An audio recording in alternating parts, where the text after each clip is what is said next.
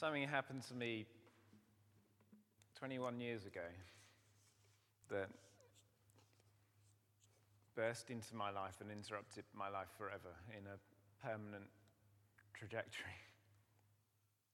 There have been times since that encounter with God's Spirit where I've been right the way down in a wooden area, running as far and as hard away from God as I could get on the short leash that God was keeping me on. It was a short leash he was keeping me on because I prayed big prayers, like purify my heart, let me be as gold and precious silver, refine as fire, my heart's one desire is to be holy, set apart for you. And every time I'd run in the wrong direction, I'd get sort of choked around my neck, like I was being pulled back. Often had to do with a girl or an attitude or drinking or money. It could be almost anything, really. Sometimes it was just ego, thinking I was better than I was.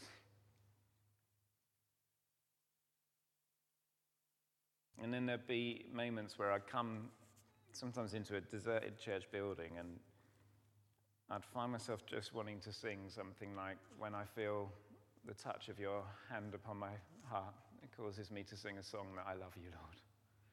Or when I look into your holiness, when I gaze into your loveliness, when all things that surround become shadows in the light of day, I worship you, Lord.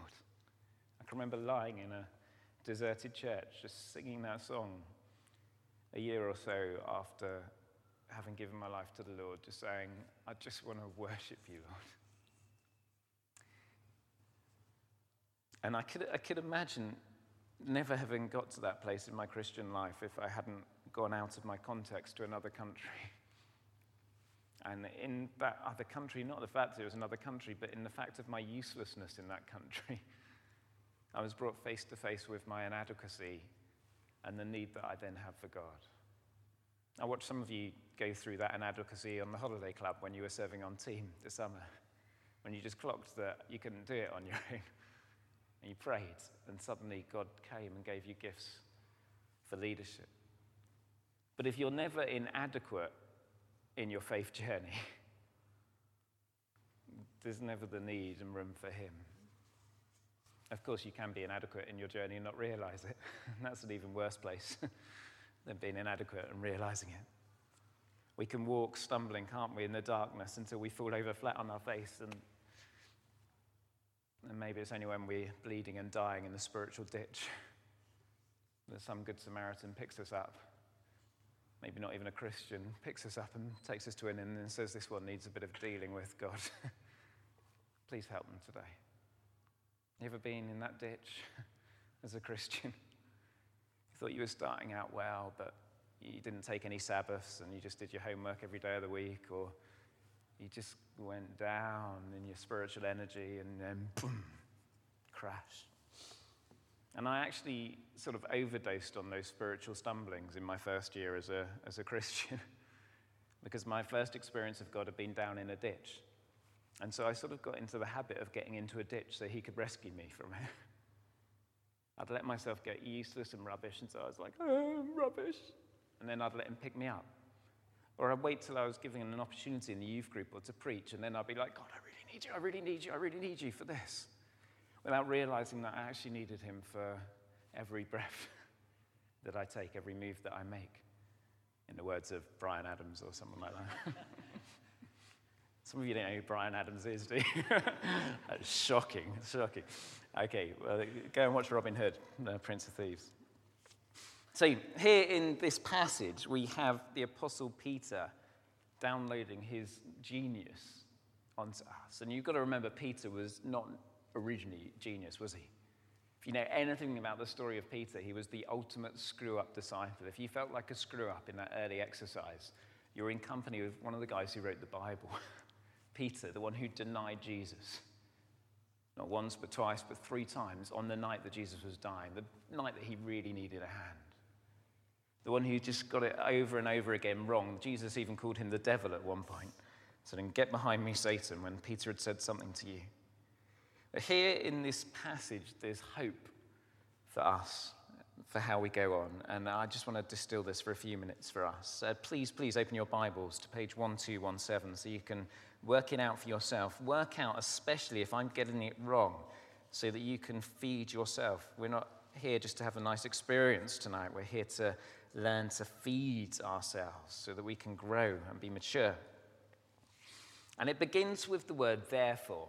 Does anyone know what you do when you read therefore in the Bible?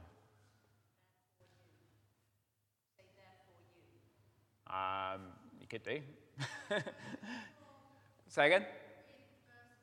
Read the verse before. If you see the word therefore, you ask yourself, what is it there for? Okay? Therefore, what's it there for? What's happened before? Well, last week, Mike was doing tug and war for us, wasn't he? He was saying that we are stretched between resurrection and eternity. Because of Jesus dying and rising to life, because you're going to heaven, then you've got this amazing hope. You don't just live now. In fact, you're not stuck in the now. You live in this massive story. You're not just here in your emotional moment with your ups and downs and your vagaries going up and down like this because you found out that you're ill, or because your best friend is dating someone else, or because your bank account's taken a nosedive. You don't just live in the moment. You live in this massive span of history from resurrection to eternity. You're not stuck here. You've got a timeless God who meets you in the now, but he meets you with the timelessness. Do you get that? You're not just stuck here like everyone around you at school or work, stuck in the emotions of the moment. You're part of a master plan. You're not here. You're in all of this, and you know where you're going, and you know where you've come from, and you know that you've got resurrection power running through your veins. Do you know the Holy Spirit is in you? And if you've got the Holy Spirit in you, guess which Holy Spirit it is? Is it just some little bit of Holy Spirit that's been reserved for Ben over there?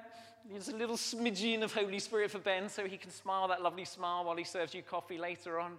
No, it's the Spirit of Jesus that raised him from the dead. That's what flows through your veins if you're a Christian. Do I get an amen? Hallelujah. That's the Spirit in you guys. If you've got the Holy Spirit at all, you've got that Holy Spirit, not some pathetic little weak thing that can't sort you out.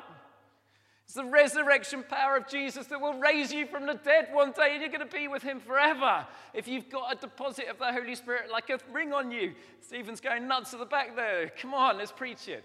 And look, this is it. This is the gospel. This is the Christian gospel. You've got the whole thing. Boom! Therefore, he says, get your minds right for action. Be self-controlled. Set your hope on the grace to be given you when Jesus is revealed. Get your minds right. Be self-controlled. Get your hope fully on the grace that's going to be given to you when Jesus is revealed. Let's work those bits out. Get your minds right, firstly. Okay, what am I imitating here? Tom. A plane. There are, according to the Freedom in Christ course, millions of little planes flying around waiting to land on your head. And each of these planes has got little ideas on it, like this. I'm ugly. She's better than I am. I need more money. Nobody likes me. Everybody hates me. I'm going out to eat worms. These little planes are flying around all the time. It doesn't really matter if you do that, does it? No one will notice. No one will care. And they're flying around your head all the time. And your head is a runway. And you're the airport traffic controller. And you get to tell these thoughts whether they get to land on your runway. Do you ever bother, or do you just let them land? I feel rubbish, I'm ugly, I'm terrible, I'm useless. God doesn't like me either. Or do you say, get lost? You're not allowed to land in my head. I am a child of God. I'm no longer a slave to. I'm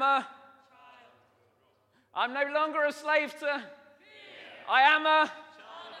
Hey, we've learned something tonight. So it's buzzing around and it's saying, be scared. No, I'm not a slave to fear. I'm a child of God, yeah? You're the airport traffic controller, so get your mind right. Don't let that rubbish thought land. It doesn't need to land there. Be self-controlled. No one else gets to control you. Your best friend doesn't get to control you. Your wife doesn't get to control you. Your partner doesn't get to control you. You have to control yourself under the influence of the Holy Spirit. So sort it out. Get your minds right. You're self-controlled. And the way you do it is by getting your hope fully on the grace that will be given when Jesus Christ is revealed. When Jesus comes riding on the clouds and lands there, every eye is going to see him and bow down before him. I hope that happens in our lifetime. It will be amazing to see. I've no idea how every eye on a sphere will be able to see him. I hope it's not just on Sky News. But anyway, every eye is going to be able to see him all at once. And when we all see him, there's just going to be this amazing grace reveal where you'll go, we got it right. Except you won't be proud, because you'll realize that you only got it right because he gave you the grace to get it right in the first place. And you'll just fall on your knees, as will everyone else, and go, you're worthy of praise. Man, oh, that everyone that we know will do that in their lifetimes and not leave it to eternity when it's too late, when they're going to face judgment. And they will bow down before him, but not as sons, but as those trapped in fear and gripped in fear before him, because they won't know what's hit them. They won't have a clue what's going on. Oh, that everyone will bow the knee before him as his sons and daughters, his heirs. So the grace is going to be revealed to us, and we're fixed on it, and it's a wonderful day. Can you imagine the thousands of people around gathering before the throne and worshiping him? It's going to be amazing. It is for that reason, according to the book of Hebrews, for that reason, that picture, that image, those millions and thousands of people from every race, nationality, and tongue, bowing down in worship, who are all fulfilled completely, who are all made holy completely, who are all worshiping God completely, for that picture, that reason that Jesus was able to do something, according to the book of Hebrews. What was he able to do? For the joy set before him, Christ endured the cross. That picture of eternity is good enough to go to the cross for. Certainly good enough to get you out of getting pissed on a Friday night. It's worth everything. The joy set before him, Christ endured the cross. Remember what the cross was. So, as obedient children, don't conform to the evil desires that you lived when you lived in ignorance. The word evil is unhelpful in this translation, according to people more expert than me, because it just means desires that you've overindulged in. It might be a good desire. It might be that lovely desire for a relationship you've got. It might be looking after your kids. It might be making yourself secure and providing for people around you. It's just if you've made that into my precious, then it becomes an overindulged desire. I'll only be complete when I've met him or her or them, or when I've got this much salary and my youngest son's in nursing home. That's an overindulged desire, because holiness is giving it all to God and not grasping onto it like a monkey with his hand in the jar, as I was saying last week, but giving it all to him and saying, I'll be set apart for you, Lord, for you. So be holy as he who called you is holy, is the command. Be set apart. Because you call on a Father who judges each person's work impartially.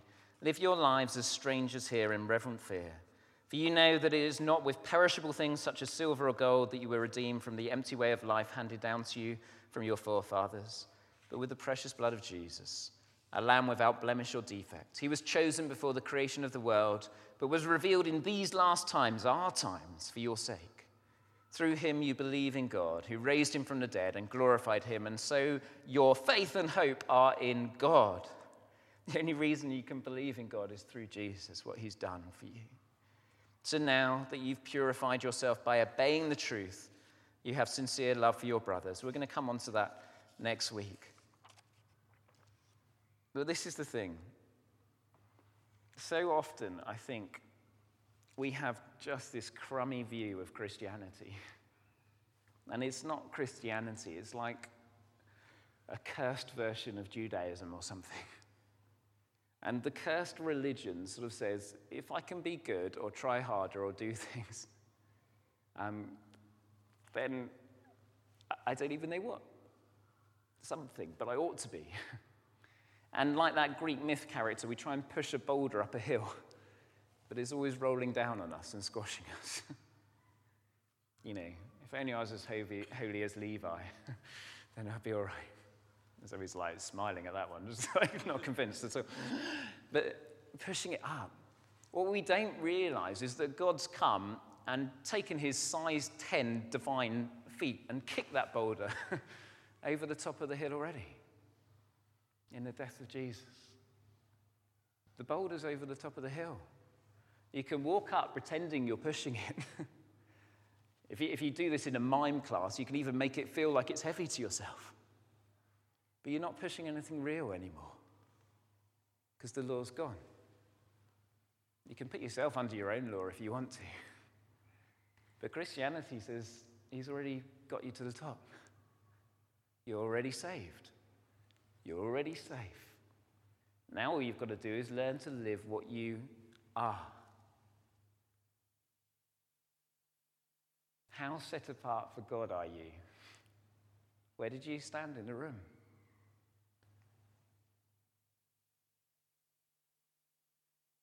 Well, there's two ways of answering it. One is the way that we all did. And that reveals some interesting things about our journey. But the other is the one that we're going to do now. So I'd love you to all stand up again, please.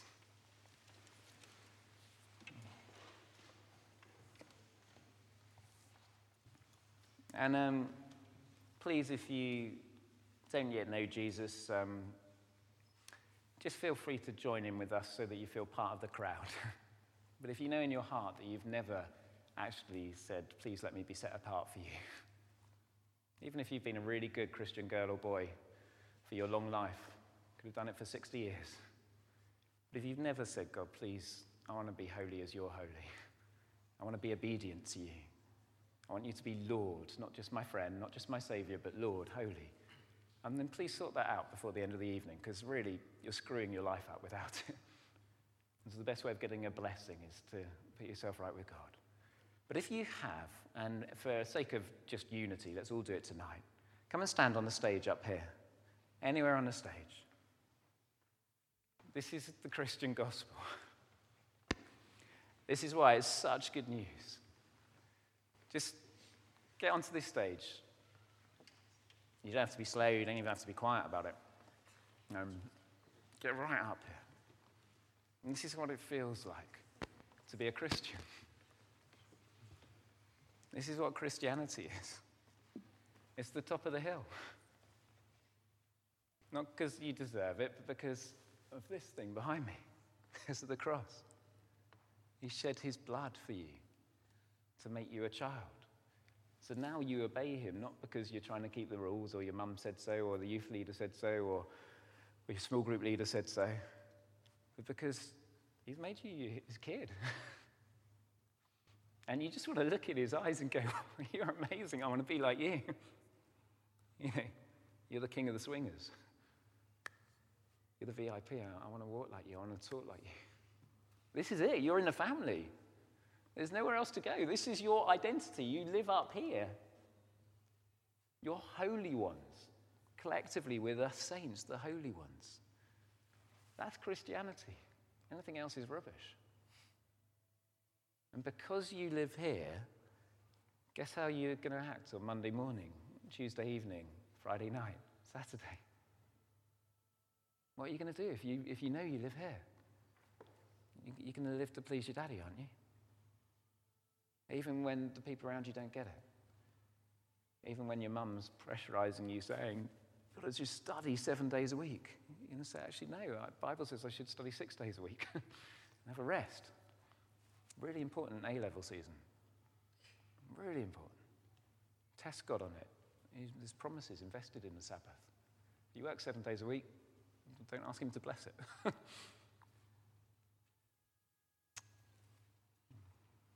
But I think that's probably enough from me tonight. This is where you are, Christians. Here. Okay, here. You got it? Yeah. You're not there. You're here. So live this out. It's a wonderful place to be.